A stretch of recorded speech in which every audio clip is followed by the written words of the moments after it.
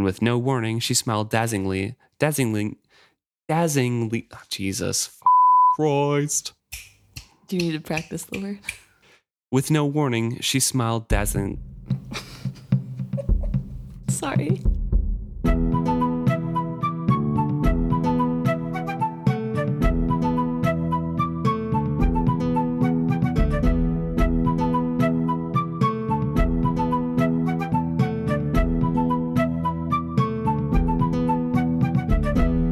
Welcome back to another episode of Is Fitz Happy? I'm Luke. And I'm Emma. And this week we're discussing Chapter 30 of Ship of Magic, Defiance and Alliance. So this chapter starts off back in Jamalia. We are in Vivacia's point of view. And they are loading the slaves onto Vivacia right now. Right. So I don't believe they've left yet the city. No, they have not. But the process of adding slaves to Vivacia's decks has begun. And there's already been a death, which is how we start the chapter. Yes. A man chose to die. He chose how he wanted to go out and dove off basically the gangplank, and his chains took him down. In the dark waters far below her hull, a knot of serpents suddenly uncoiled. She sensed their lashing struggle for a share of the meat. "There are serpents below," she called back to them, but they ignored her just as they ignored the pleas of the slaves. Yeah. So a lot happening. This is a very heart-wrenching chapter, I think is easy to say. At least this section of the chapter. And we are seeing firsthand the reason why everyone was saying you shouldn't choose a live ship to be a slave ship. I mean, obviously, there shouldn't be any slave ships at all, but in this world there are. And it's horribly cruel to do this to a living being who can sense the emotions on her deck. Yeah, Vivacia says that the slaves breathed out misery until a miasma of unhappiness filled her from within. She can literally feel all of their emotions, and that strong of an emotion, that misery coming out, just infuses her. And she makes mention that, yes, they brought Wintrow on board. He's still in his chains. They locked him in that room that he was locked in for a while after he ran away the first time. They have not brought him out to her. And he also shared that awareness of the slaves and their misery. And he's not sleeping. He's not moaning. He's not making a sound. He's just staring in the blackness of his room, feeling that same thing, that cumulative feeling. Right. And it's so interesting because obviously we haven't heard from Wintrow's point of view yet, and we won't get to this chapter at all. We only have Vivacia's point of view, and she hasn't been able to talk to Wintrow since he's been on board. And here we see Wintrow, what seems to be kind of immediately holding on to that bond and using that to feel what everyone else is going through. Yeah. It says later that she did immediately reach out and reestablish that connection. So I'm wondering how much Wintrow reached back. Right. Well, I mean, he was missing her. Yeah, I would say from this, it's pretty clear that he is reaching back because he is just sitting there and feeling everyone else's emotions. Right. Yeah. I'm just wondering how much he's doing that, and if in his head right now he's debating about the wisdom of it still, or what's going on. Because this is from Vivacia's point of view, we don't get to see that reunion from Wintrow's side.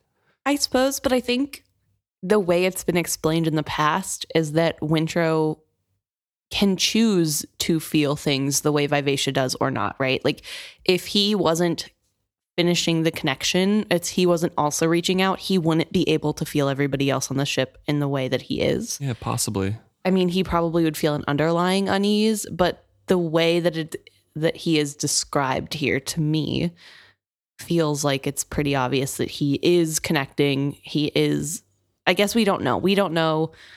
It makes sense to me though.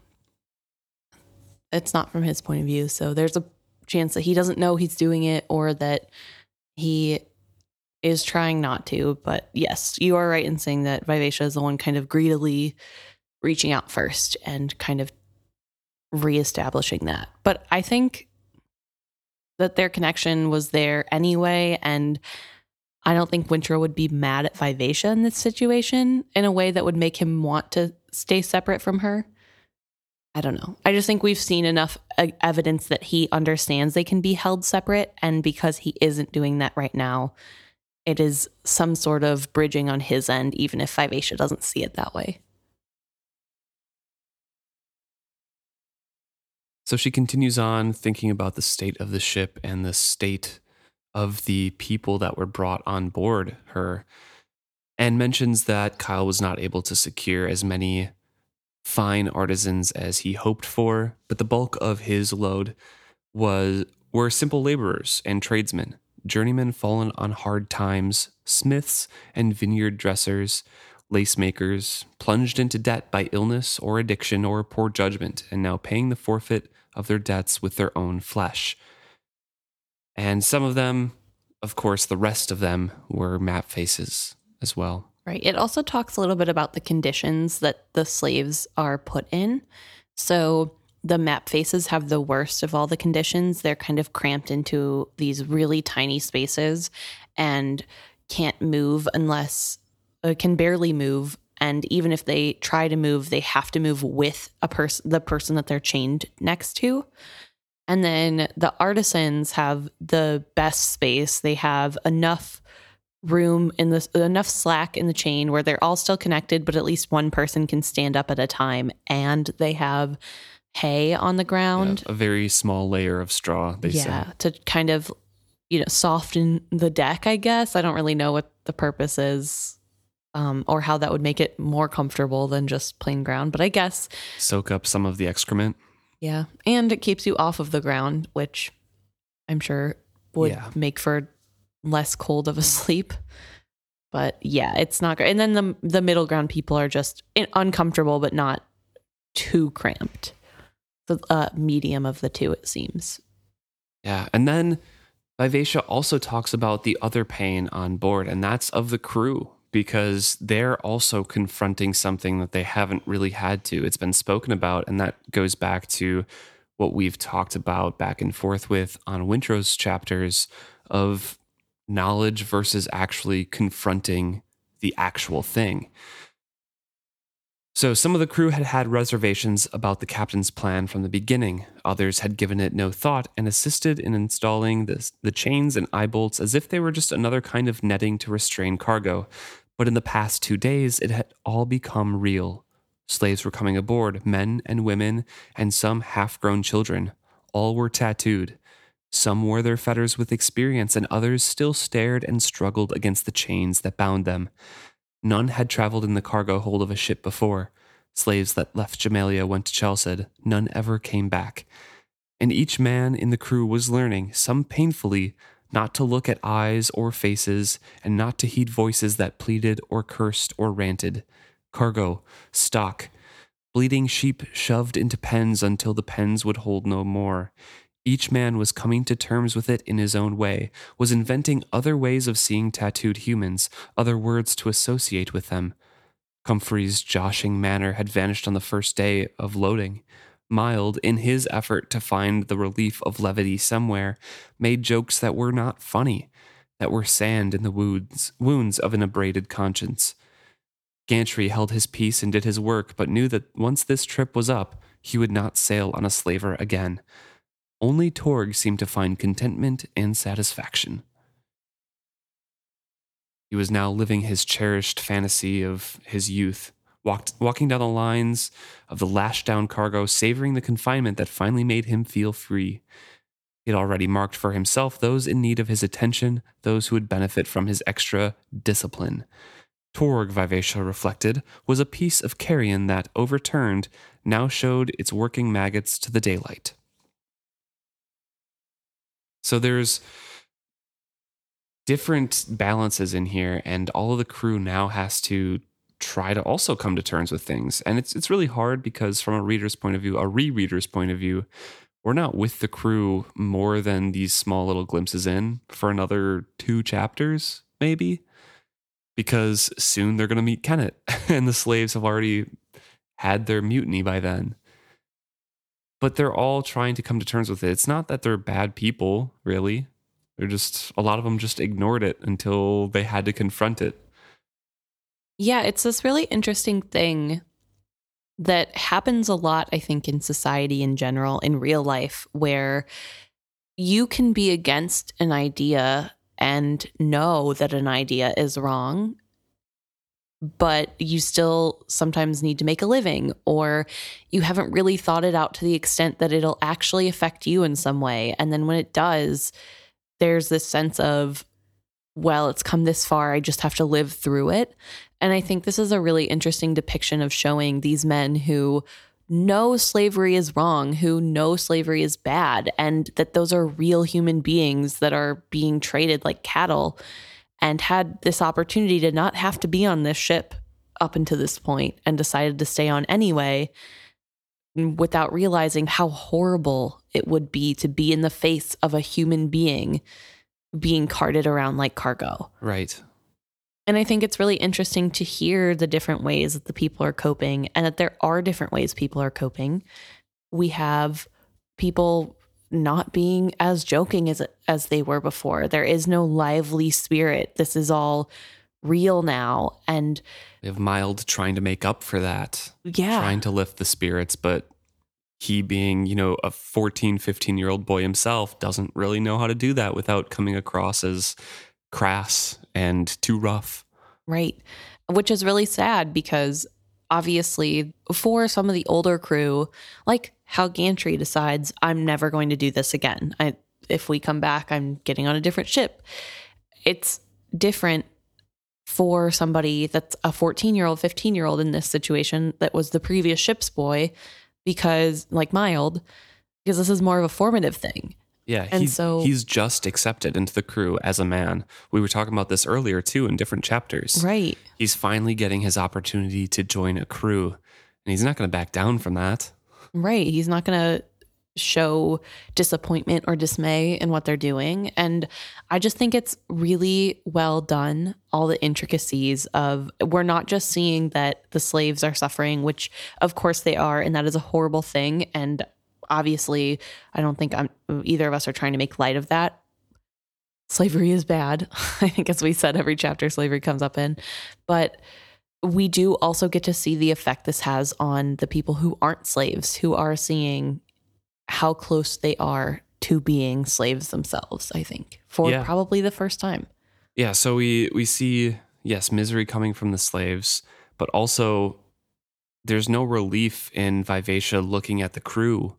There's no relief looking at the only person who seems happy, which is Torg, because he's a disgusting human being. It's just all bad emotions everywhere. And of course, it's affecting Vivacia and Wintrow, because they're echoing one another's misery here.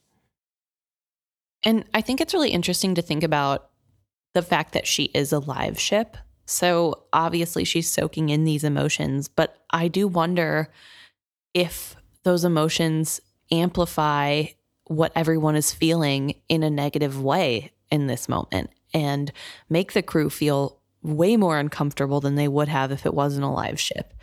You know what I mean? Like, I wonder if there's some level of, this is partially also not just because these people are feeling bad, but because they are subtly feeling the undercurrent of all of the slaves' discomfort that Vivacia is radiating. Yeah, possibly. Either way, I hope they feel bad, and, like they should. But that is the world that they live in, and they are making do. And her thoughts are running fairly dark as well. Working inside her despair was the deep conviction that this never could have happened to her if her family had only been true to her. If one of her true blood had captained this ship, that captain would have had to share what she was feeling. She knew Ephron Vestrit would have never exposed her to this. Althea would have been incapable of it. But Kyle Haven heeded her not. If he had any misgivings, he had not shared them with anyone. The only emotion Wintrow recognized from his father was a cold, burning anger that bordered on a hatred for his own flesh and blood. Vivacia suspected that Kyle saw them as a double-pronged problem, the ship that would not heed his wishes because of a boy that would not be what his father commanded him to be. She feared that Kyle was determined to break one or the other of them, and both if he could. And she kept her silence because Wintrow was brought on board, not brought up to her, but he had then come up to her later and pretty much bragged of his capture. He being Kyle. Yes. Kyle had pretty much bragged of his capture of Wintrow, monologuing at her, basically saying that you should be happy now, and a shift of a breeze brought some smell of whiskey from his breath to her. So it's a new vice that Kyle has picked up on this journey. And he finishes his whole thing saying, I've bought you the damn worthless boy. That was what you wanted. That's what you've got. He's all marked as yours. He's yours for every day left in his miserable, useless life. And you damn well better be content with him, for it's the last time I'll try to please you. It was only in that instant that she finally heard the jealousy in his voice. Once he had coveted her, a beautiful, expensive ship, the rarest kind of a ship. And she goes to explain that any captain would look up and want to have a live ship, because that's the top of the top. You'd become elite few. And he had known her value and desired her and courted her, and when he eliminated Althea, he thought he had vanquished every rival for her, but in the end, his attentions had not been enough for her. She had turned from him to a worthless twig of a boy who did not grasp her value.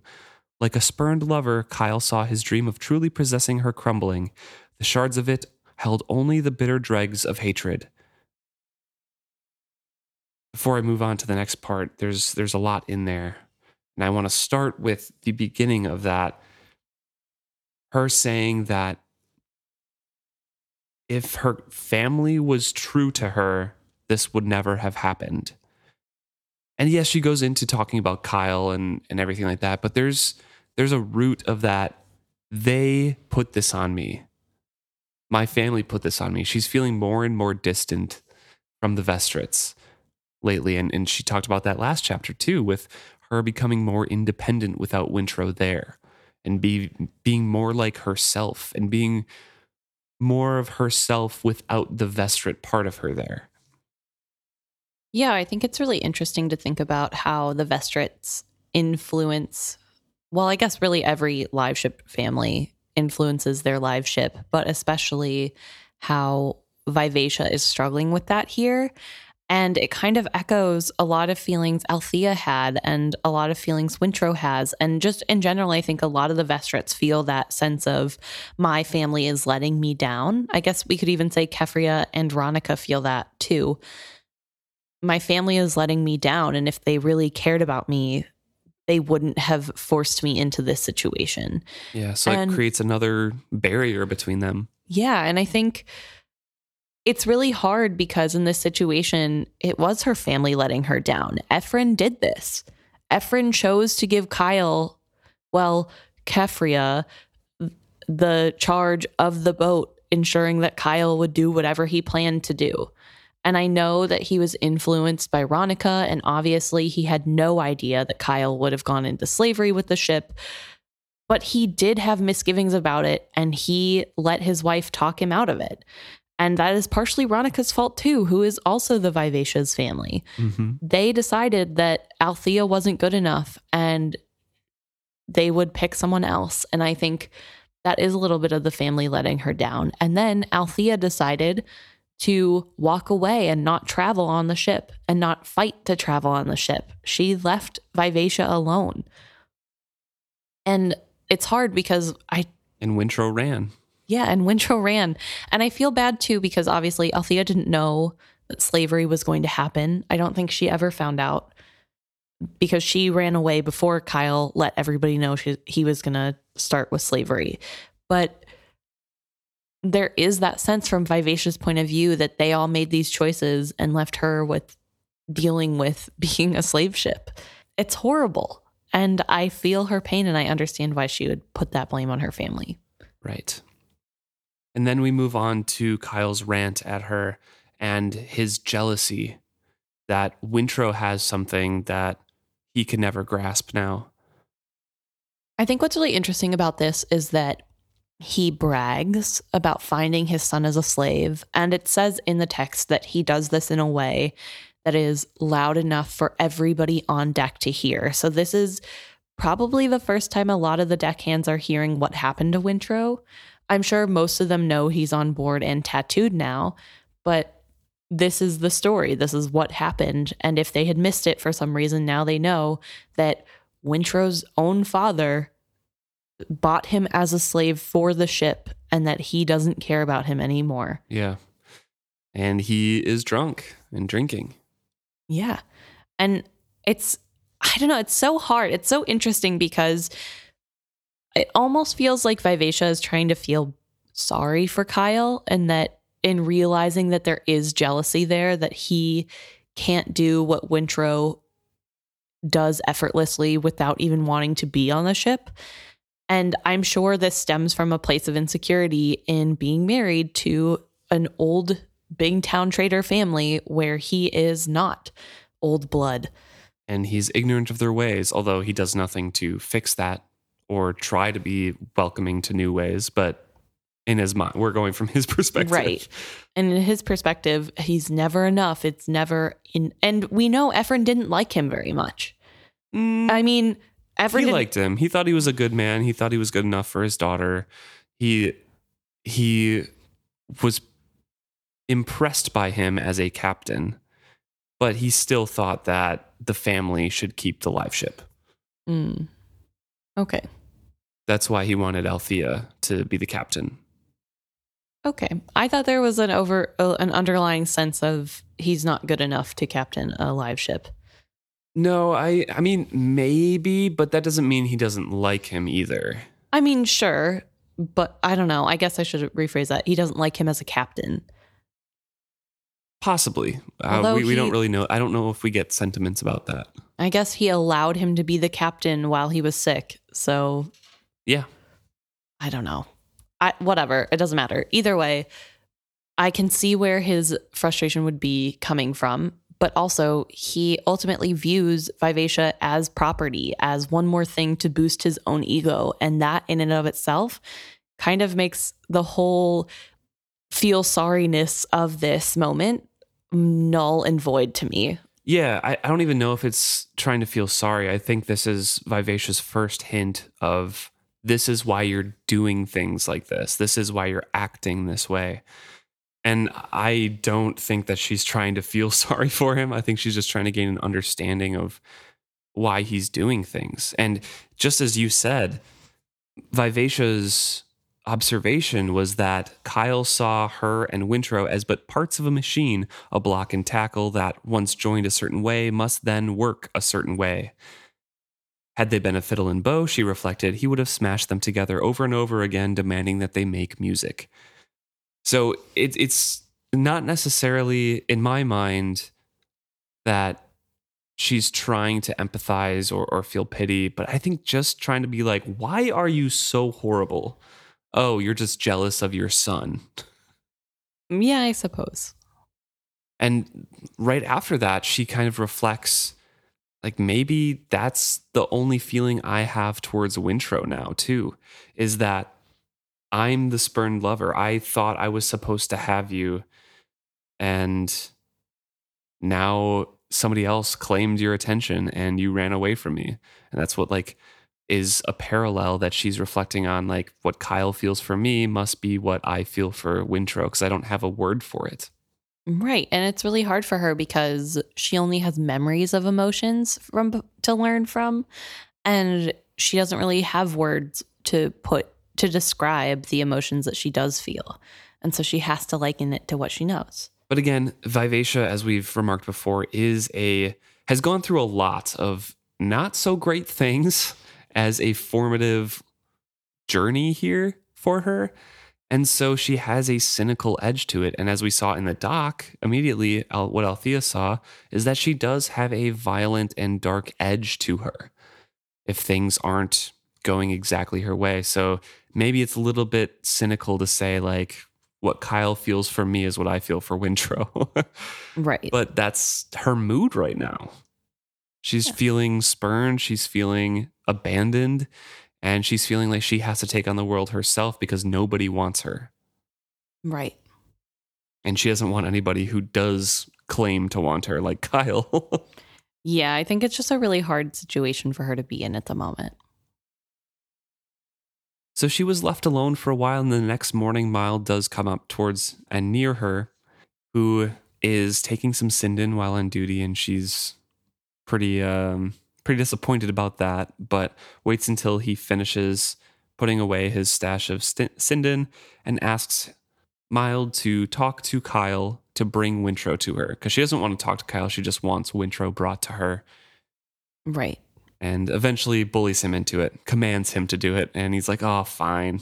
Yes, I will, ma'am. Well, he talks about why he doesn't want to immediately. He is upset that she's trying to put him in that spot and says, can't I just tell him that you want to have a word with him instead? And she says, no, I don't want to talk to him. Just tell him what I want. And he lets her know that he's already in a bad mood today because some of the map faces are acting sick. Torg says they're faking it. They say if he don't put them somewhere better, they're all gonna die.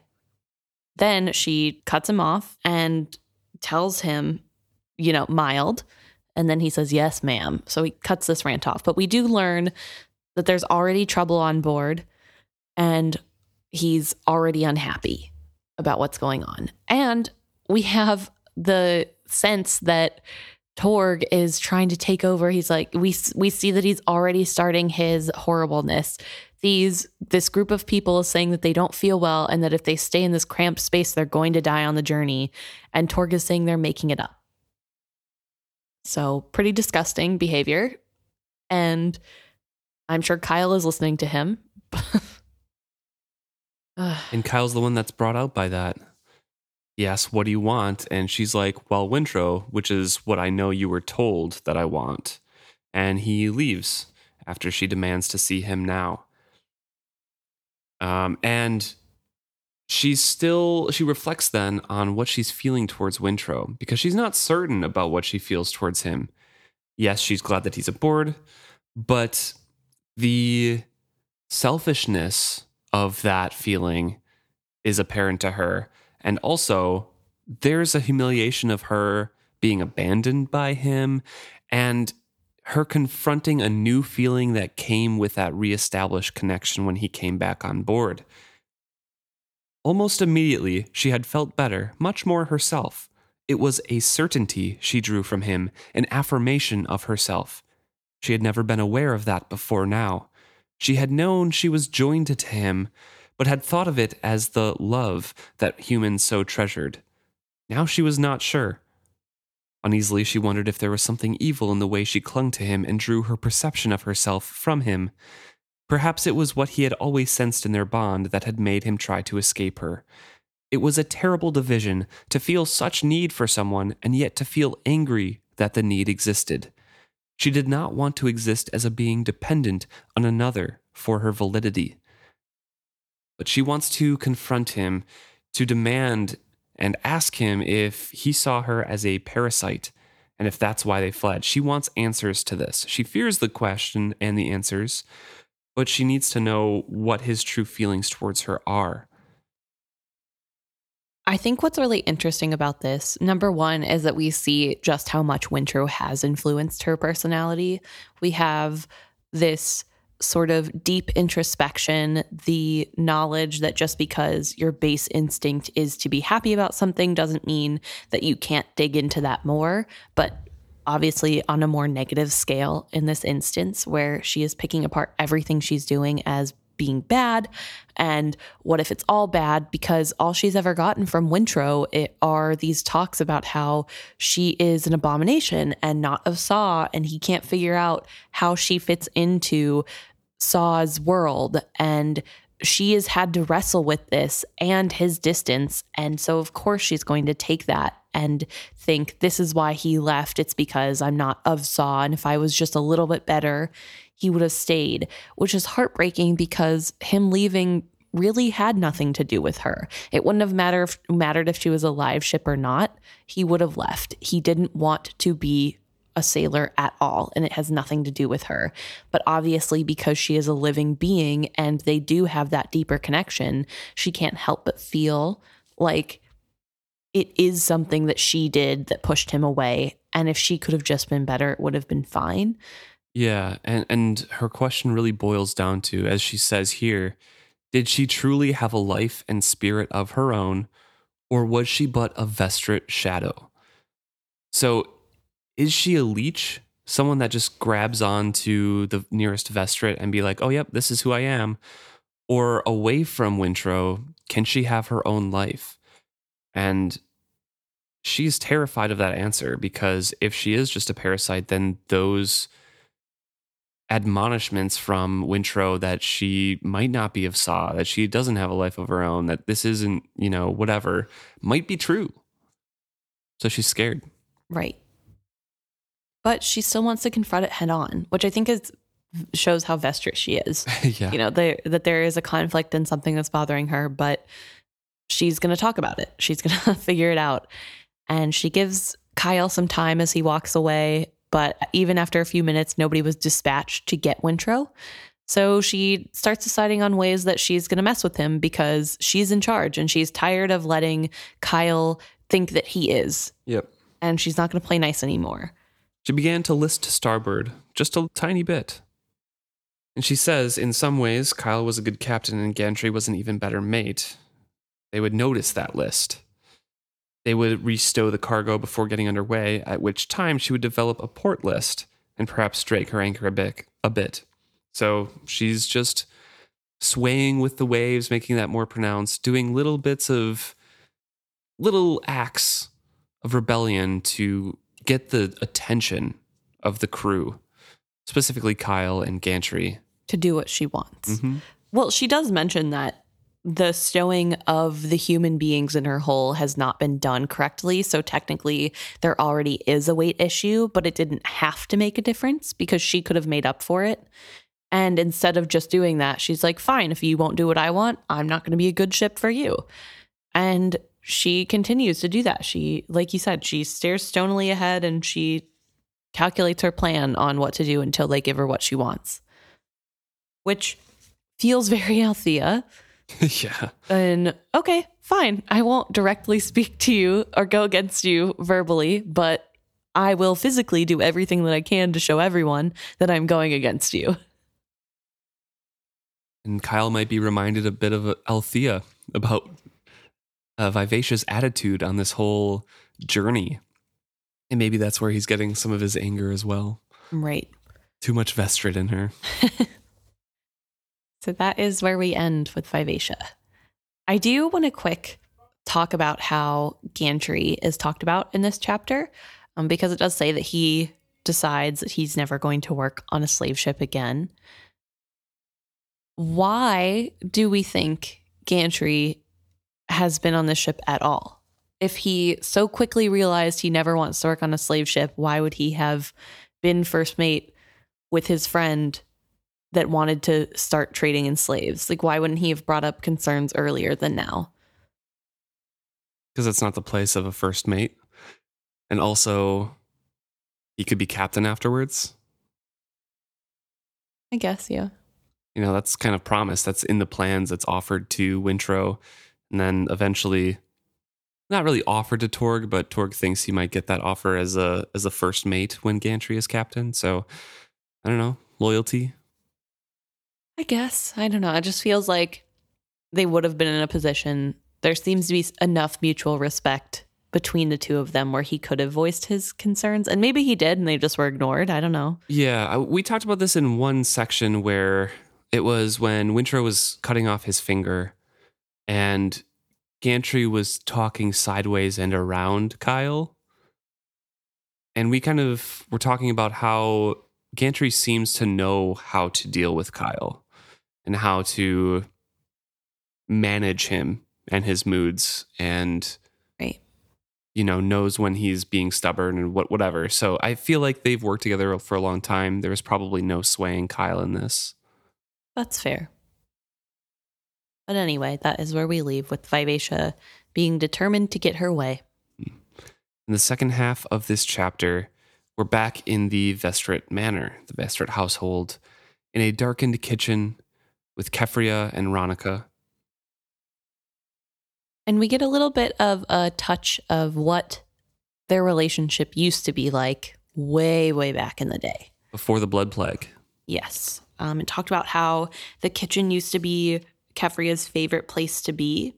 It was always lively, and the boys would play with their blocks under the great wooden table while she stood on a stool and watched her mother mince fine and savory herbs that would season the little meat rolls. And she would help her mom make the delicious pastries that her mom was making for parties that she was hosting, that she relished in being the one to make the things that her friends would be eating. But the blood plague came and ended those days. Sometimes Keffria thought that everything that was merry and lighthearted and simple in their household had died with her brothers. Certainly there had never been any gay little parties after that. She did not recall her mother ever again preparing dainties as she had then, or even spending much time in the kitchen. Now that they had reduced their servants, Keffria came in to help with the cooking herself on busy days, but Ronica did not. And yet here they are together making the meals for the Rainwild traders that are coming to their home. Yeah, Keffria says that it's an awful parody of those old days. They had cooked together, chopping and peeling, simmering and stirring, all the while discussing the selection of wine and teas, how strong to make the coffee, and which cloth to set out on the table. They spoke very little of why the Festrus had contacted them to say they would come tonight.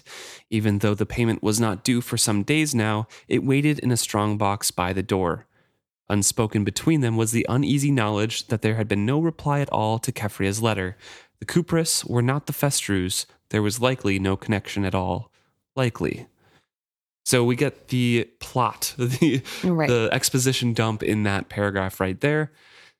No response to the letter that was sent up on the Kendry to the Rainwild River saying that the dream box was missing. And there was a message from the Festrus saying, hey, we're going to meet early. We're coming this night. Right. And I do want to talk about how there is this kind of ceremony involved. This is, I think, the first time ever Keffria has been involved in this, right? At least that we are aware of, she has never been a part of this ceremony and this welcoming. She knows about it, and she knows all of the ceremonial responses and things like that. But from what we can tell through context clues, I don't know if she's accompanied her mother.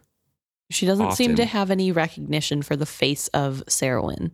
Yeah, maybe Cowlin. Cowlin, sorry. Maybe a couple times when she was younger and first brought into the knowledge, like to practice and things like that, when Ronica was definitely still the one in charge. But because she has knowledge of everything, and I mean, I don't know. She seems to know a lot more about this than any other finances or anything else in the household. So I want to believe that she has a little bit more experience, but for the past 20 years, maybe not.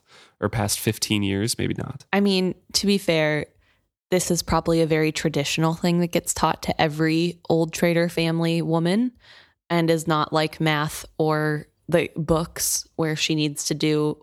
It's something that's more of a deep-seated tradition that has to be right. And so there's no taking it away because, oh, you'll do better. You know, like with the books, her mom could be like, well, you're not doing the math good enough. I'll just do it. It's easier. Yeah.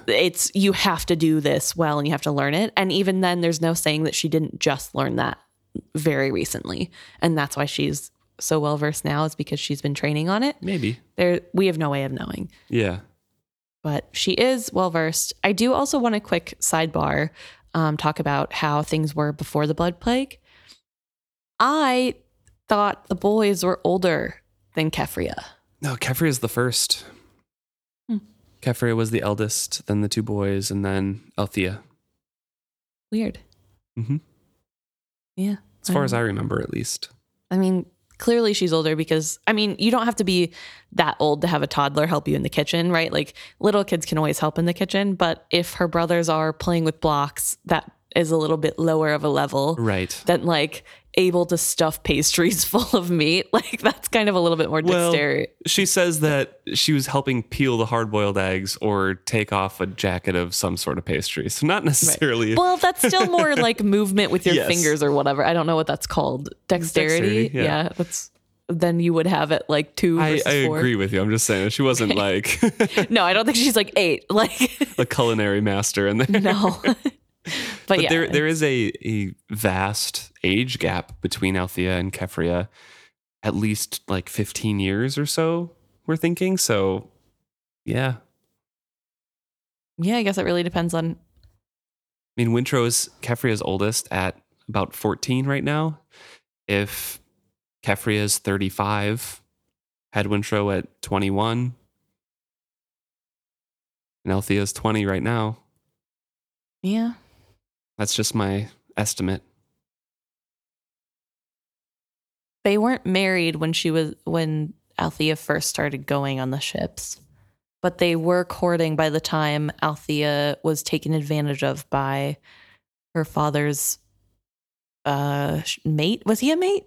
No, he's like a something? ship's boy or like just a regular sailor, I think. Okay. So it puts, I don't know. It doesn't hard to matter. do the years on recording here, but yeah, in general, I think about 15 years difference or so is in my head all the time between the two girls. And then the boys, we don't really know their ages. Right. I don't know. Well, either way, it doesn't super matter. I was just pointing out that I didn't realize. So in case anybody else is like me and didn't think about it, we now have confirmation. Keffria is the oldest and the boys were younger than her. Obviously, Althea is younger than her. So Keffria is thinking about these payments, about their guests that are coming tonight, and has a little side thought again, a little bit of a regret that her father's decision not to trade up the Rainwild River was probably not a wise one. But only sometimes she has that thought, like tonight. And that thought comes to her mind because we learn that whenever a live ship is awakened, the payment increases that is due. Yeah. And usually to reflect the profits that are going to come in from using them up the Rainwild River. Right. And so obviously that is not something that's going to happen to their family. They will just have to pay more now that Vivacia is awake. Although that's not why they're paying more this time. That's just right. Something to know. Keffria starts a conversation saying, I still think we should invite Malta to join us. She should learn. That one has learned far more than we suspect, her mother said wearily. No, Keffria, indulge me in this. Let you and I hear the Festrus out together, and together decide our course. I fear that the decisions we make tonight may chart the course of the Vestrit family. She met her daughter's eyes. I do not say these words to hurt, but I do not know how to put it kindly. We two are the last of the Vestrit women, I fear. Malta is Haven to the bone. I do not say Kyle Haven is a bad man. I say only that what conspires here tonight is for Bingtown traders to decide, and the Havens are not Bingtown traders. Have it as you will, Keffria said tiredly, and she thinks, without rancor in her head, that someday you will be dead and I will no longer be caught in the middle. Perhaps then I shall simply give it all over to Kyle and spend the time tending my gardens, thinking of nothing else. She was sure Kyle would leave her alone, resting at last. So Keffria is just done with being pulled in every different direction and trying to balance and walk the two lines here. And she's thinking of her husband and doesn't really know what to feel about him. She could recall the wonderful sound his name had once produced in her heart, but she could no longer hear it or make it. And she thinks very cynically about love, that it was after all based on things. Family love, the love in her marriage, even her daughter's love for her, all based on things and the power to control the things. If you gave up power to people, then they loved you. Funny, since she had discovered that, she little cared if anyone loved her or not anymore. It's extremely sad. Yeah, and not how love works. That is just how she's been feeling that love works. And I feel really bad for her that she doesn't really get a chance or a non-tumultuous time to learn that. Obviously, things are harder now for them than they could have been because her father does not trade up the Rainwild River. or did not, I suppose. But in this moment, that is how she's been treated her whole life. And especially with how Kyle changed once she did not give him a little bit of more control. Whenever she did not concede to him fully, then the love was taken away. And her mom is mad at her when she tries to take over. And obviously that has been being mended, but the scars of that still run deep. She's still going to deal with the aftermath of growing up in a household where she got more praise for leaving things to her mom. But I also think this idea of just being so tired is really realistic. I think it's really true to whenever you find out about a thing that you were previously ignorant about. You just wish for the time when you were still ignorant sometimes, because it's so much work to fix. Yeah. That sometimes it's better just to think about the times when you could have just not cared. Ignorance is bliss. Truly. And so Keffria can only take pleasure in the simple things right now, the fire before her, the taste of tea, and just kind of, they sit there in silence for a little bit until a gong rings out. Right. And I do want to say that I think that her ignorance cannot be replaced. I think this is a wish of hers that maybe it'll be fine. I'll just give it all over to Kyle. But I think deep down she knows that that's not something that can happen. Right. That this is how it is now. And I also did want to take a minute to talk about how Malta is being talked about here and how Ronica has kind of made a camp of old Bingtown Trader family blood and new Trader blood, and Malta doesn't have our blood. And it's such an interesting thing because we do know that obviously she didn't have a very good conversation with Malta before. I don't think we've said anything about this when we were talking, but Malta's whole belief that she won that just because her grandmother retreated ungracefully is silly, because obviously her grandmother still has significantly more power than her and can still wield that power. But in this moment, you kind of do see a little bit of the childishness of like, it's us versus her, and the her is a 14-year-old.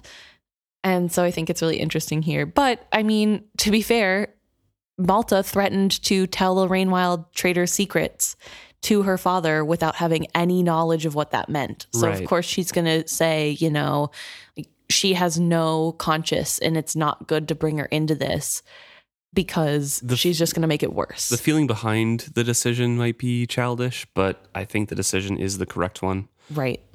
Because Malta, in this situation, would be a disaster. Yeah. I'm sure she'd yell or throw a fit, which maybe would have been good to prove that she's a child still. Right. But I don't know. Anyway, the gong has rung and her mother gets up and says, make fresh tea. Calwyn likes tea. And then her mother did a rather peculiar thing. She went to the interior door of the kitchen and opened it suddenly. She stepped out quickly to peer up and down the hall as if she expected to surprise someone. Keffria's like, what, is Selden out? He's such a night owl. But we know Ronica is looking for Malta, who she just learned last chapter eavesdrops. regularly. So Ronica's like, oh no one was there. And then shuts the door firmly, comes back to the table, and then asks Keffria, you recall the greeting ritual? Of course, don't worry, I won't shame you. You have never shamed me, her mother replied absently. Keffria could not say why her words made her heart leap so strangely. It's because Ronica was very distant when she was a kid, and probably Keffria never heard that. Yeah, also probably Ronica, I feel like Ronica's the type of person to make it way more known when she is displeased than when she's pleased. Right. Like, I don't think she's a big praiser, but she's definitely a big critic. So I could see this being the first time her adult daughter with 3 kids has heard, I've actually never been disappointed in you. I think you're doing great. So the door opens and Ronica is stunned to silence because Calwyn Festru is there, but also Janie Kupris. Keffria is waiting desperately for her mother to speak to rescue them all somehow, but Keffria has to step in and do the customary greeting to everyone. So they all step in, and Janie Kupris, she of the flame jewels, was surprisingly smooth-faced for a Rainwild Trader, But the one woman's violet eyes were almost hidden by the wobbly growths on her eyelids. It was difficult for Keffria to meet her gaze and smile in a welcoming way, but she did. So, again, yeah, this might lend credence more towards her not having any exposure to it at all. I mean, she's obviously been exposed to Rainwild traders in the trader gatherings, but up close and personal is a different way, and she doesn't seem to know Colwyn very well. Right. It doesn't feel like this is, I recognized her violet eyes from the one time in childhood. This is the stranger's heavy violet eyes are weird and off-putting, as well as her growths. But it's also really interesting to hear that there is such a difference even in Rainwild circles. I guess, do we know, is Janny Bingtown stock? Like, was she wedded from Bingtown? Don't remember, but I don't think so. I could be wrong, but I didn't think so. It's just really interesting how she has very little marks. So, I mean, Keffria even says that it's so faint that she could probably get away walking unhooded in plain daylight down Bingtown streets. Yeah. Her markings were subtle. A pebbly outline traced the edges of her lips and eyelids. The whites of her eyes glowed bluish in the dim room, as did her hair, teeth, and nails. It was not unattractive in a shivery way. The description of that reminds me of how Beloved later makes that a fashion statement. I guess Malta and Rain, like Malta specifically, really brings that fashion into Jamalian court because she goes there with her elderling colorings and like some scales at the edges of her eyes and temples or whatever. But here we can see the start of it, that even Keffria is like, well, it's not unattractive. Right. It's just a little bit exotic in a weird way. Yeah, it's just different. So once again, Ronica is silent. Keffria takes the lead again and makes a customary greeting and introduction. And Cowlin responds to that and then kind of stumbles over the end, pausing, and indicates the woman at her side. I bring to your table and your home my guest, who after this shall be your guest. Can you extend your welcome to Janie Kupris, our kinswoman? Her gaze was fixed on Keffria's face. It was up to her to respond. I do not know the formal reply to such a request, she admitted frankly, so I shall simply say that any guest of our longtime friend Colwyn is more than welcome in our home. Allow me but a moment to set out another plate and silver. She desperately hoped that so august a personage as the head of the Kupris clan would not be offended by her informality. Janie smiled and glanced at Colwyn as if seeking permission to speak. Colwyn gave her a small smile. I, for one, am just as glad to set aside formality as well. Let me say that this unexpected visit is more my doing than Colwyn's. I begged her to arrange it and to allow me to accompany her, that she might introduce me to your home. If it has presented any difficulty for you, I wish to apologize now. Keffria, of course, says none at all. Please let us be at ease with one another and sit down. Right. It's really interesting because we do have this long description of the fancy words that are put, the play, once again, the play of formality that has been set up by their ancestors, that they are just repeating the words of every time someone comes to visit. And then with this hiccup of, and my guest, will you honor her as well? And this is not something they prepared for. It's not clearly something that isn't talked about enough to be something that she would just know offhand. And it's unclear if Ronica knew the correct response to that in a traditional sense. Right, yeah. Because she's reeling and silent. I don't know. That's a whole other discussion. But it's really fun. It's really interesting to see this change of, well, I honestly don't know what to do next. So yeah, it's fine. And everybody's like, yeah, okay. Like, who needs the formalities? We all know why we're here. It's fine. And with that formalities drop, Colwyn turns to Ronica, who is her friend, and says, "You're really silent. Are you okay with us here?" And Ronica's like, "How could I not be okay with you here? I but defer to my daughter tonight. She has come into her inheritance. It is more fitting that she welcomes you now rather than I, and that she speak for the Vestrits." And this is what I want to question you with. Was that her intention the whole time? Is that why she's been so quiet, that she's letting Keffria do it on her own with no interference? No, I don't think so.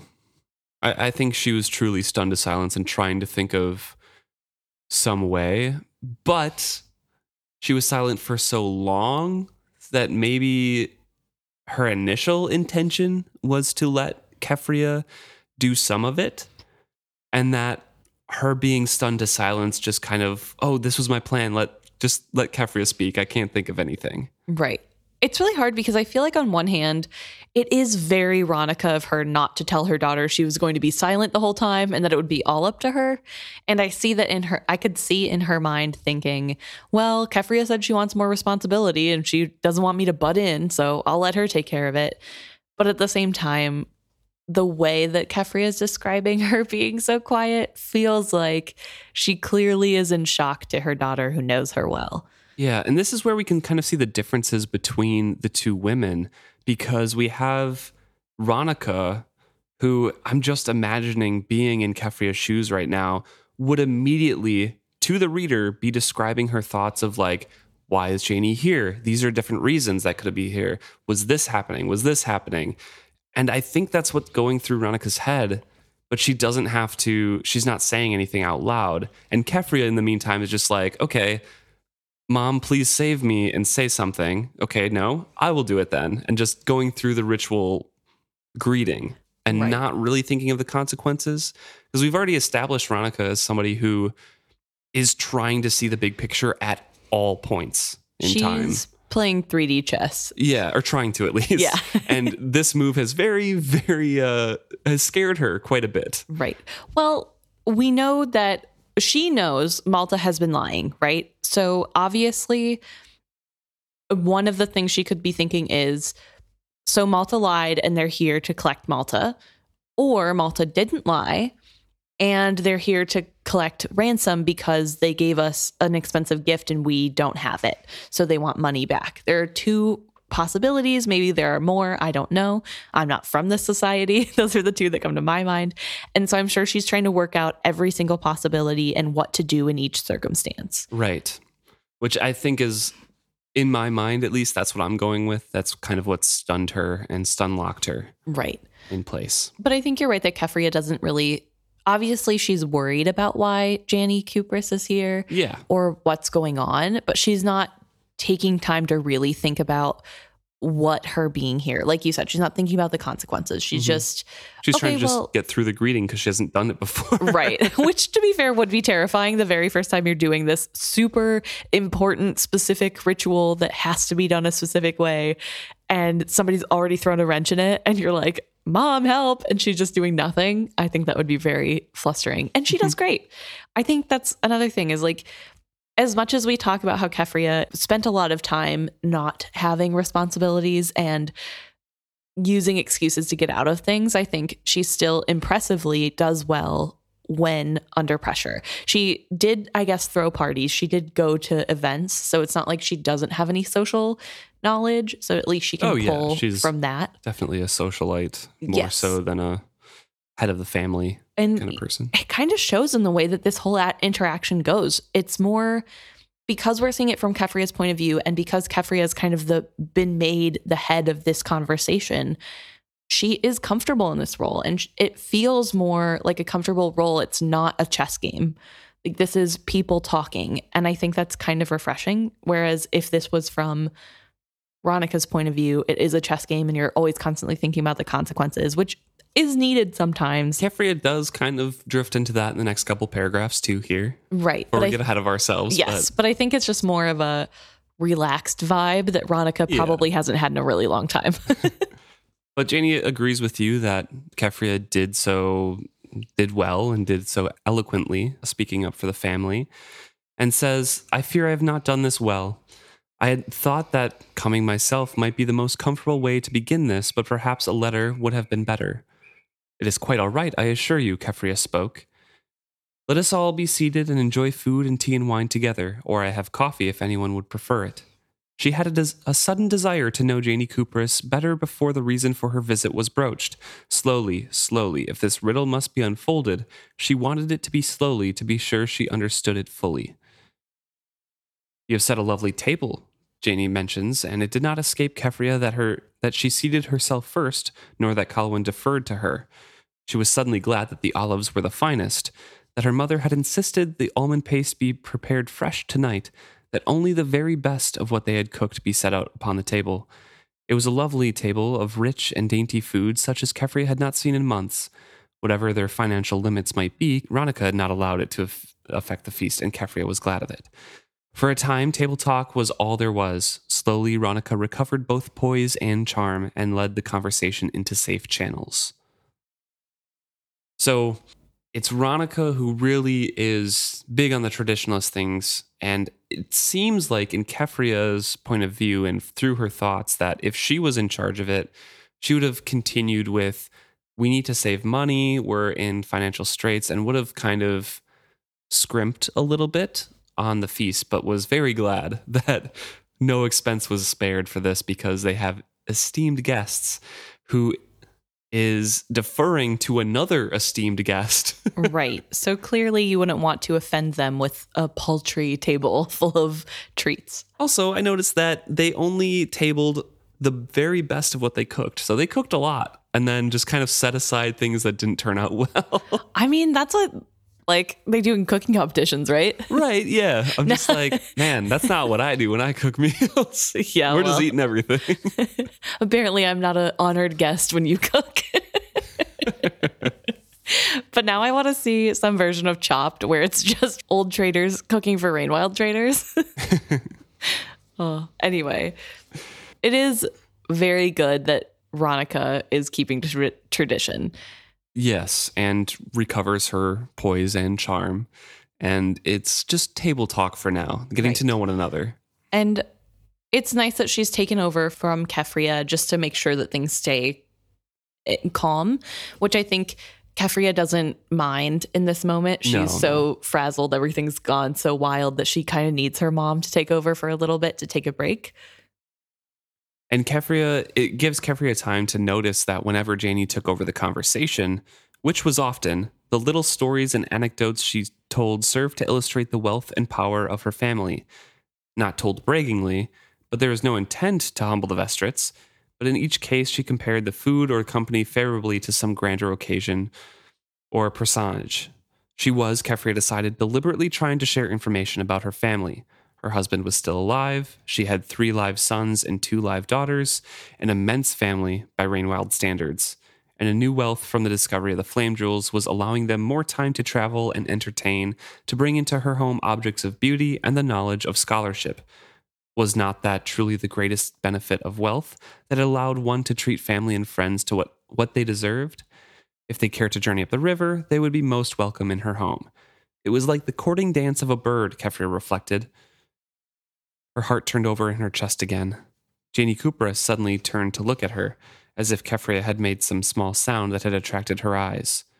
And with no warning, she smiled dazzlingly and said, I did receive your message the other day, my dear, but I confess I did not understand it. That was one of the reasons I begged Colwyn to arrange this visit, you know. And so we get to the heart of the matter, and we see right before this that from Janie Kupras's point of view, this suit has started, the courtship has started, and so she's doing the nice thing about sharing information about her family, saying that your Malta will be very secure and happy and well cared for in our family. She'll have objects of beauty and scholarship. We can travel. We have the greatest food. We have a large family for you guys to rely on. This is going to be a great partnership.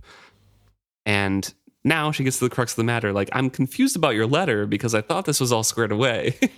Right. Well, it's really interesting because there is that sense of Malta will be taken care of, but so will you because now we're family. Right. And obviously it's not as clear when you don't know that she's going to demand that they get married, or Malta and Rain get married, but it is clear that she's pushing some sort of agenda, which, like you said, is now brought to the forefront when she says she's confused by the letter, to which Keffria misunderstands and says, I know it's really embarrassing, but truthfully, we just don't know where the box is, but I assure you, as soon as we find it, we will return it to you.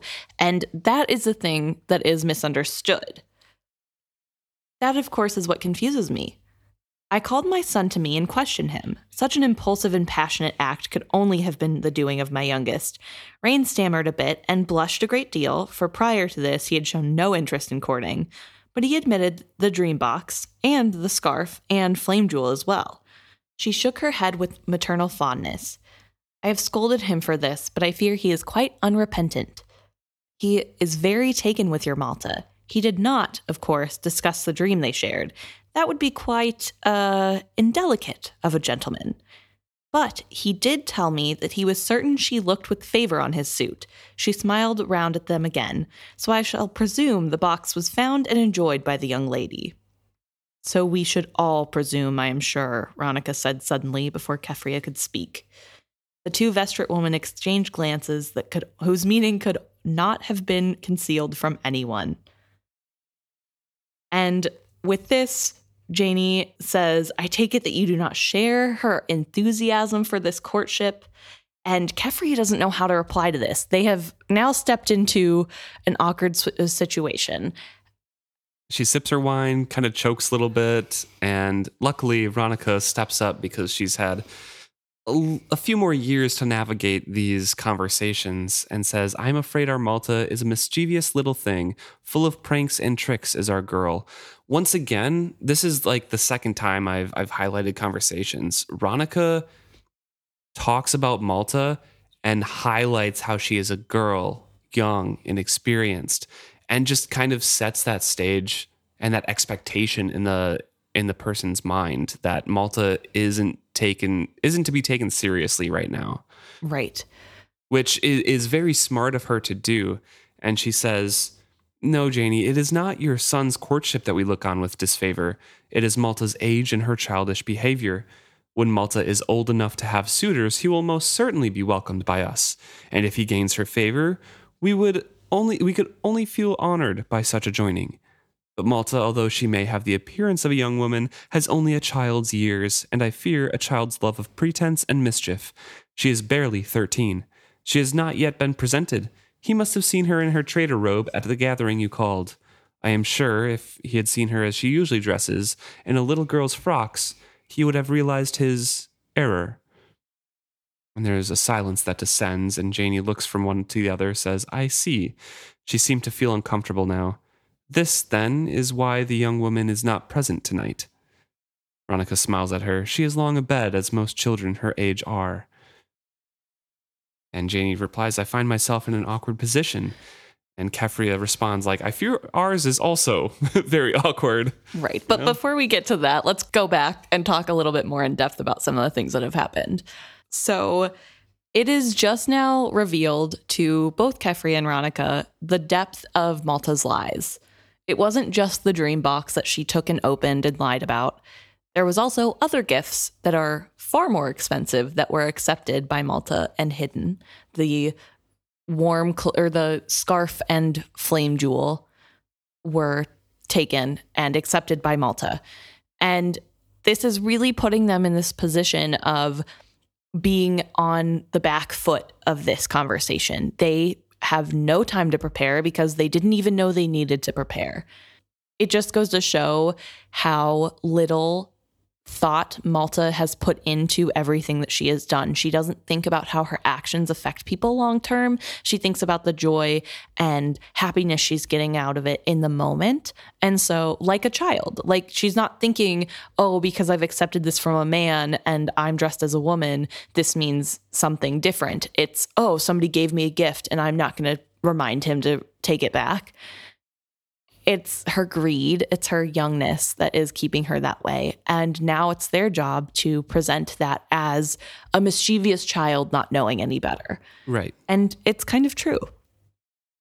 But it is kind of souring the conversation. Janie isn't really taking this laying down. She doesn't want to drop this situation and makes it clear by saying, you know, I'm in an awkward situation now.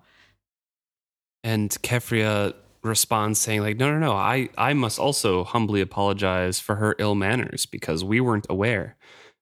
I am distressed. She heard her voice begin to shake. I did not believe her capable of such deception.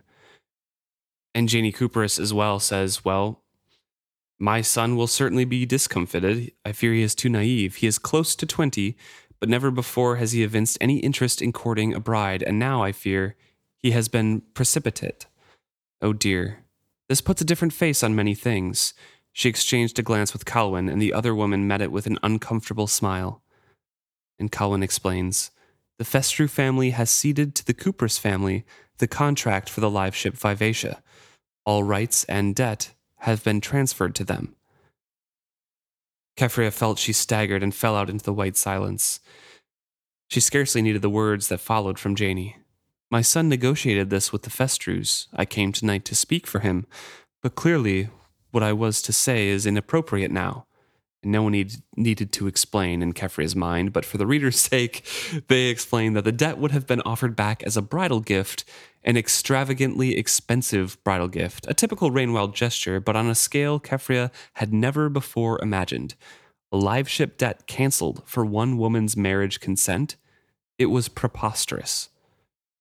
Such a dream as it must have been, her mother murmured dryly. It was inappropriate, almost coarse in its implications. Keffria would always wonder if her mother had guessed what would happen next. As all the women burst into sudden laughter at the susceptibility of men, the awkwardness dispersed. They were all suddenly mothers caught up in the clumsiness of their offspring's fumbling courtship. And so we learned the craziness of the Cupresses' wealth, of how this multi-generational debt, not just to create a live ship and awaken it, but then the multi-generational debt afterwards to pay it off, even with the increased sale of the goods from the Rainwild River, who have wealth beyond imagining, the value beyond imagining for those magical items sold in Bingtown, is going to be paid off for one wedding present. Right. And that's probably not the only thing he's going to bring to the table. This is right. Clearly, and it was their youngest son's doing. So just to imagine the fact that he has enough wealth on his own with 4 other siblings to be able to wield that on his own to say, you know, this is what I'm using a huge chunk of change for and not need to ask permission. It's staggering. That's a lot of money to have just lying around. Yeah. And it does, I mean, prove that she would be well taken care of if she goes to the Rainwild Trader. Oh, yeah. Like there's... And they know that too, but I don't think that's on the top of their mind. Right. That's not what they're worried about. But, you know, it goes into this place of it's awkward because he has bought this as a bridal gift and now she has to go back and tell him that he's not allowed to court her. And what is she going to do? It's her baby boy who never wanted to marry and she can't possibly tell him no. And then thanks to the dispelling of the tension with Veronica's well-timed joke, it's able to kind of make it a little bit more comfortable and have Janey a little bit more accepted or susceptible to making some agreements that aren't as dire. Right. Yeah. It just breaks the tension a bit more so everyone can be on a level playing field as mothers. Right. But this doesn't stop her from not taking this seriously, from saying, you know what, oh, obviously we've made a mistake and we'll wait. There is waiting that she's willing to do, but not very much of it. Right. She talks about how she sees the problem as time and that the problem is not so great that time can't solve it. So my son must wait. It will not harm him. I will speak to him most seriously. I shall tell him that his courtship cannot commence until your Malta has presented herself as a woman. She paused, mentally calculating. If that is this spring, then the wedding can be in summer. Wedding? She will barely be 14, Keffria cried out incredulously. She would be young, Colwyn agreed, and adaptable for a Bingtown woman marrying into a Rainwild family. That is advantageous. She smiled and says, I was 15. Keffria, of course, is a little bit horrified at that. Right. So that's why she doesn't see a problem. Yeah, it's typical. Yeah, and she goes on later to talk about how she's viewing time as a Rainwild trader, not as a Bingtown trader. But in this moment, I'll only talk about how she is dead set on this marriage happening. There is no reason, nothing is going to convince her, not even saying that she's a baby. 14? Well, I was 15 when I got married, so she won't be that young. Well, that was Calvin who said she was 15. Fair But enough. still, it's just an example that it is maybe early, but still around the age. Right. And you know what? On her part, she is trying to be generous by saying, okay, we'll wait until she officially comes out as a woman, which you plan to do in spring, obviously, and then they can get married in summer. There's no thought in her mind that maybe they need more time, or maybe Malta isn't going to be coming out as a woman in spring. It's obviously, this is just a few months of waiting. That's fine. But any more time than that, not okay. She doesn't want to wait. She has given the amount of time she's willing to wait. Right. And that's where this kind of comes to a head once again, because Veronica speaks up and says, it's far too early for us to speak of marriage. I have told you that Malta is fond of childish pranks. I fear this may be one of them, and that she has not considered your son's courtship with the seriousness it deserves. There is no need for haste. Janie says, like, you speak like a Bingtown trader. This is a negotiation, right? But you live long lives and bear many children. We do not have the luxury of time, as this is what you were saying, Emma. My son is almost 20. Finally, he has discovered a woman he desires, and you tell us he must wait? Over a year? It will not do. It's disgusting, right? Like, I don't want to pretend it's not. She is acknowledging that her son is almost 20 years old. So 19. He is 19 years old, and he deserves a bride, whether or not she's 13, because they don't live long lives, and he deserves to live the next 3 years of his short little life in happiness, regardless of what that means for a poor little 13-year-old girl. And that's disgusting to me, because sure, we just had Calvin say, well, I was 15 when I got married, which still bad. I don't think 15 is any better than 13, 14. But the fact that this grown woman is saying, well, my son might not have a very long life. I'm not making him wait, 14 or not. This 20-year-old deserves her. And it's gross. And I'm not going to sugarcoat it or go like just skim over that section. It's gross. And I think it's despicable that a woman would do that to a child, another woman, almost woman, and say it deserves. And obviously these are different times, but and a fake world. This isn't even a real child, but it's still, I don't know, worth being said that it's wrong. Kefria says, I will not force my child. And Janie says, like, well, I don't think you're going to be forcing anybody, because if the dream had revealed to Rain that she was childish, that would be it. That would be done. It'd be over. She says, my son does not believe it is a question of forcing anyone, and I believe him. Which, again, yuck, hate that wording. And then, like you said, the dream would have revealed she was childish, and he didn't think she was. Like, okay, but he also thinks a 14-year-old is cute. So, like, I don't know what to tell you, lady, but clearly he doesn't have very good judgment. I don't, like, you're going to take his word? Okay. Maybe we should talk to the girl whose whole life is being affected, but whatever. That's just my opinion. She says into a silence that the offer is handsome. You cannot be hoping for more from anyone. And Ronica swiftly replies, yeah, no, we can't. But we're all women, and such we know that women cannot be bought. Like, the heart cannot be bought. All we do is ask that you wait until Malta's a little bit older, to be sure she knows her own mind. And Janie says, well, surely if she opened the dream box and dreamed a shared dream, then we can say that she knows her mind. And Ronica responds, the act of a willful child should not be seen as the decision of a woman. I tell you, you must wait. Snaps for Queen Ronica. We love to see it. I don't praise her enough for her decisions, but this one, a child opening a box is not the same as a woman making a decision about marriage to a 20-year-old. That is despicable of Janie to say this, to pretend as though a child hearing that a magical dream box is there wouldn't open that. A real woman would make that choice, not a child who's fascinated by magic. Like, to pretend that is only a choice an adult could make is disgusting, and I hate it, and very victim blamey of Malta. Like, no. It's just, I get that she loves her baby boy and wants him to be happy no matter what, but like, really? That's the hill you're gonna die on? I don't know. Sorry, I keep interrupting because cannot strike home enough about how much she is like excusing from her son and trying to walk over the fact that this is a 14-year-old girl. But it is coming to a head, and Ronica isn't letting her do that. Which is kind of funny. We see these two very strong, powerful women going head to head. And I think it's really admirable that Ronica is standing up for this position because she is the less powerful of the two. She has a lot to lose in this situation.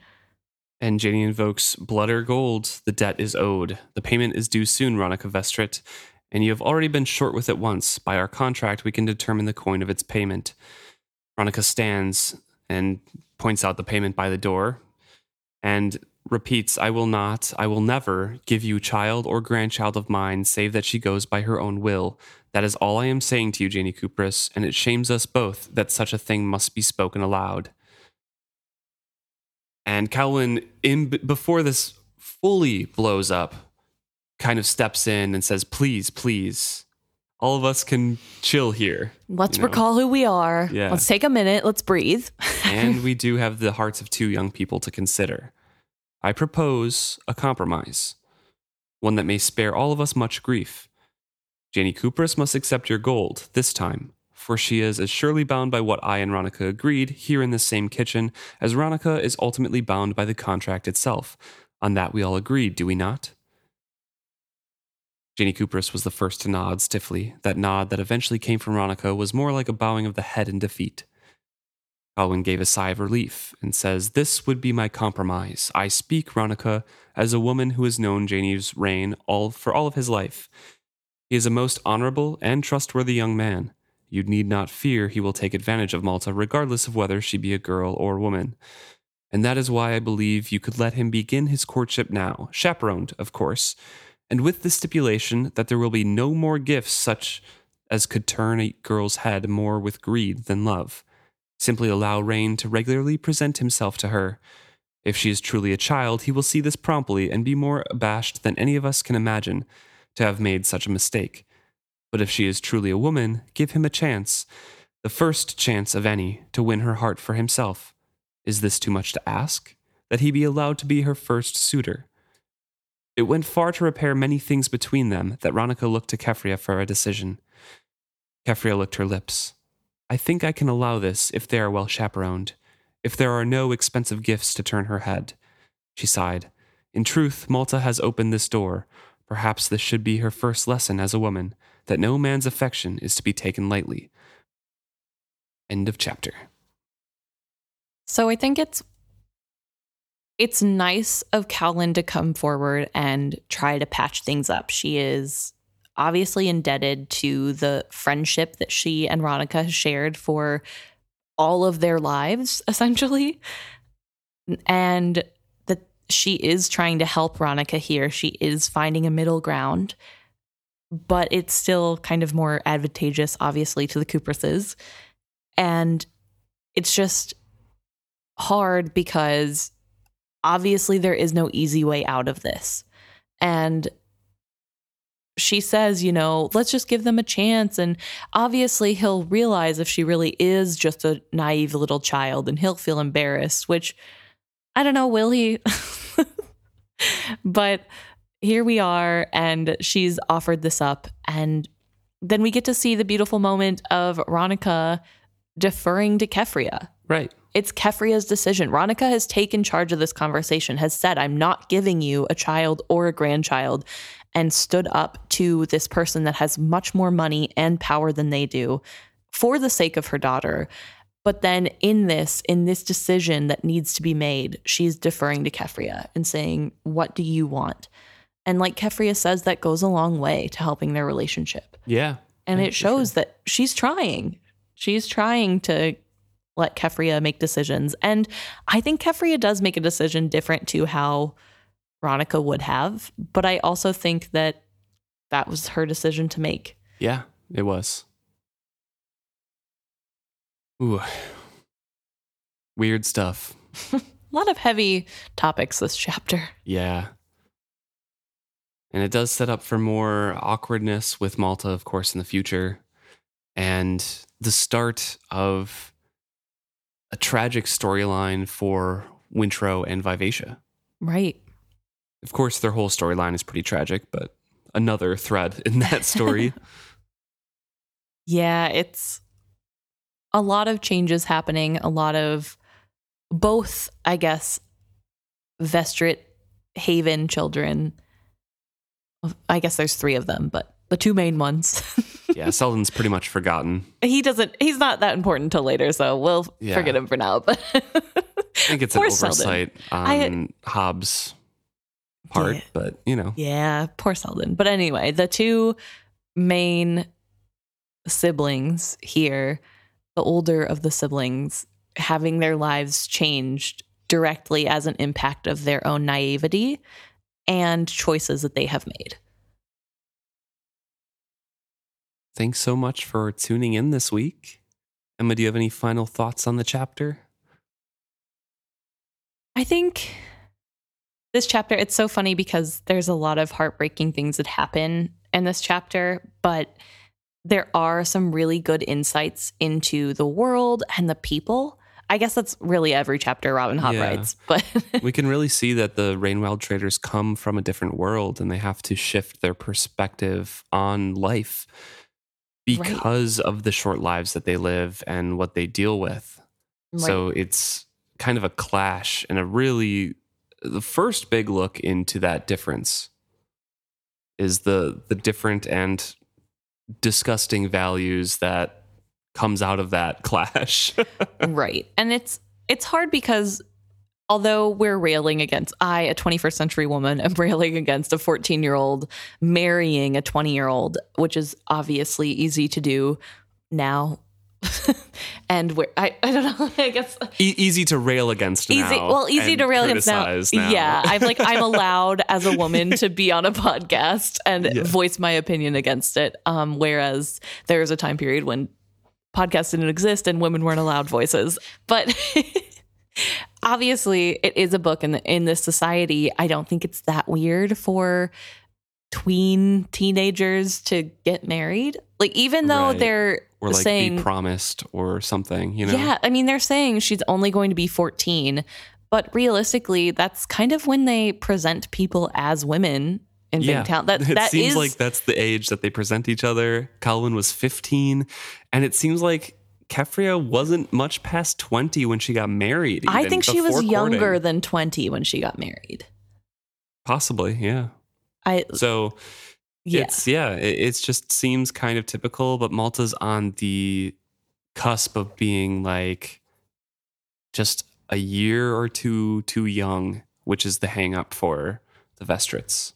Right. And it is interesting to think about on that level of realistically, like, she's just a kid. It's so like it's not like there's that much of I mean, obviously there's a big difference from every year from age 8 onward until you hit about 24. And then I think, well, maybe 21, 22, but there's like big differences every year. But like, there's not a difference to an adult between a 13 and a 15-year-old. Like, it's all a child, right? I don't know. So the clashing of the views. Yeah, it is gross. And I don't know. I don't think it's the last time I'm going to mention it, but I probably won't go as hard as I did this chapter. It was just one of the easier chapters to point it out. Mm-hmm. And I'm probably going to make snide remarks about it. But yeah, I don't know. I think it'll be interesting to see how they go forward. And I don't know. Again, it's hard because, like, on the one hand, it's like, oh, I'm so glad we have strong women. And this chapter showed 4 strong women coming together and having disagreements and not backing down. And it wasn't all pleasantries. It's not, hidden behind fans and secret talk. They're openly talking about what they want. And it's not in a way that's viewed as bad. But then on the other hand, one woman is advocating for a 14-year-old to marry a 20-year-old and the other woman isn't. So, like, the topic matter isn't great, but I don't know. It is what it is. If you have thoughts about any of their societies, the different values clashings, please let us know. You can email us at isfitshappy@gmail.com or message us on Facebook, Instagram, Twitter, YouTube, any of those comments. Write in. We love to hear from you. Please recommend this podcast to other friends who have read the books, hopefully, so we can have these conversations with them as well. Rate, review us. It helps us out a bunch. And thanks so much for supporting. Can't wait to see what you guys say next week.